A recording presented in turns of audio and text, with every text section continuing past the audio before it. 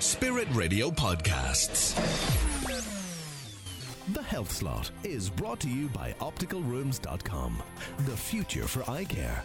OpticalRooms.com. Now, this morning on the Health Slot, we are going to talk about children's eye care. One of the ongoing problems in eye health care for children has been the issue of the long waiting lists for children to get eye tests in the community.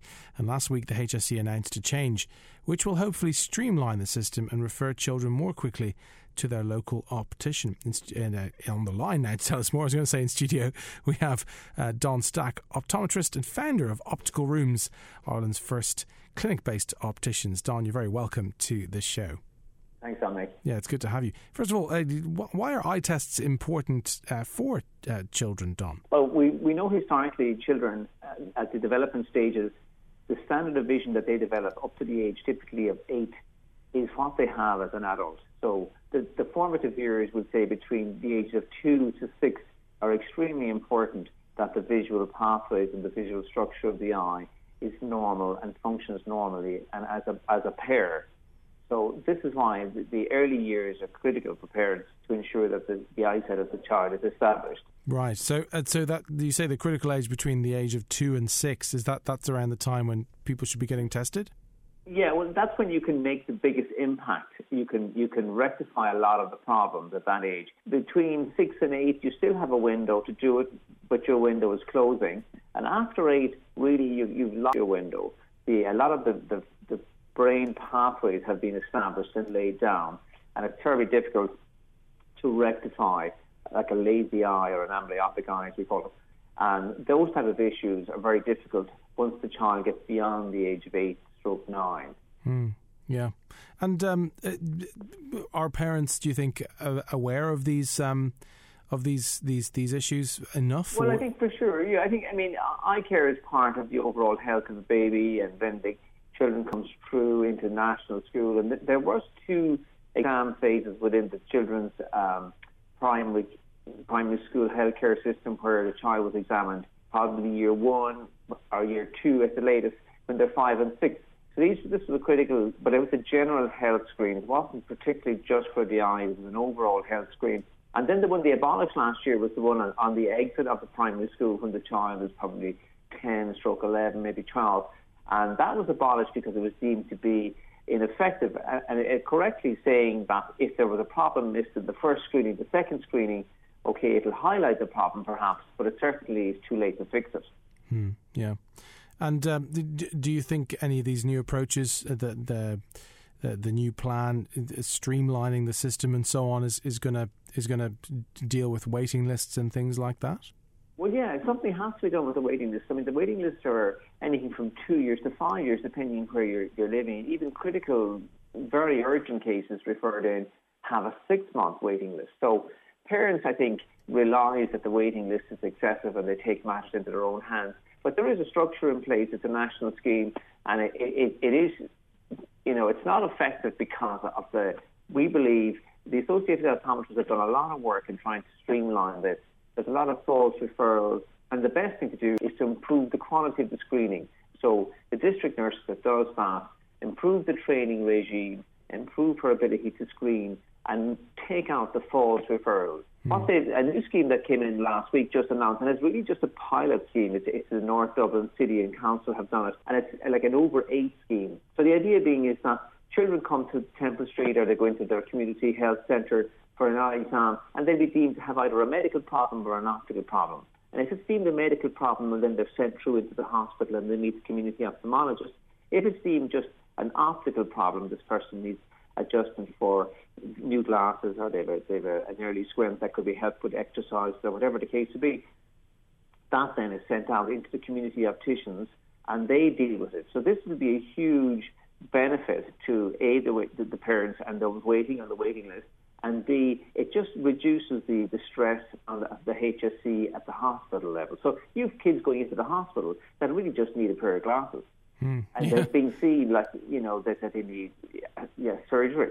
Yeah. So it's just been a little bit ludicrous. And it's just not cost effective either. The cost of sending a child into the hospital, all the admin staff, the nurse, the ophthalmologist, instead of just saying, listen, we'll just say this once we know what the problem is and we're pretty confident that there's no medical issue, let's send them out into the community. And there's 300 optometrists around the country that can see these kids. So this is a pilot one in Dublin. I think it will be very effective. I think it will show the HSE that it's a very good strategy. I know the association has been pushing it for years, and I think it will work. When it works and proven to work and cost-effectively shown to work, it will be rolled out nationally. Yeah. Well, it's nice having these good innovations which could help. I mean, Don, the equipment and the availability of nice glasses for kids must be very good as well. I mean, in terms of I've worn glasses since I was, I think, the age of 10, and the glasses have improved and equipment has improved immeasurably in all those years. For sure, and we've never seen such a demand on the visual system as we have now with our technology-led lifestyles. So children as young as 4 and 5 are on iPhones or tablets or whatever device that they have at home. So the demand is quite high, and we've seen a global explosion of myopia, of short-sightedness. And this, they believe, is due to the amount of close work. I think it's a knowledge economy. Everybody is reading and learning, and we're indoors a lot, etc., etc. And that is driving on short-sightedness. This is more seen in kind of the teenage years than the primary school that we were talking about earlier. But as an overall, we can say that the demands on our visual system was never as high as it is now. So I think the technology is coming along at pace. With that, you're going to see improved screening methods, which are already out there. They're being embraced in Northern Ireland and in England. And this, I think, is a real fast way of screening a lot of kids in a much more effective manner. Yeah. Let me ask you one other thing. I mean, in terms of advice for parents, I mean, you and I have spoken about the kind of the blue light that comes out of devices that interferes with people's sleep. I've read some research about devices being, that kids really young kids who are given tablets and things find it harder to sleep. Do you think that there's a worry on eyesight for younger children, for example, with looking at so much screen? Well, particularly with a smartphone, you hold a smartphone quite close. A child's eyes tend to be very transparent. There has been no discoloration of the lens or any change as you get older, which we all get, which actually act as a filter and reduce the exposure to the retina. A young child has a terribly clear, usually large pupil, so there's quite a lot of radiation getting to the retina of a young child. Definitely the use of these smartphones, time will tell. We need to see, in 10 years' time, 15 years' time, what has been the effect on the retina of this high-energy visible light bombarding it for the number of hours it's doing per day.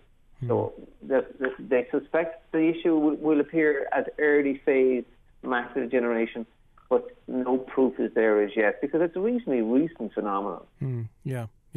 So I suppose it's just one of those things to be aware of more than anything else. I think parents are aware of it now. I think they're trying to regulate the time that the children are on smart devices, and then we often add blue filtering lens to spectacles for patients.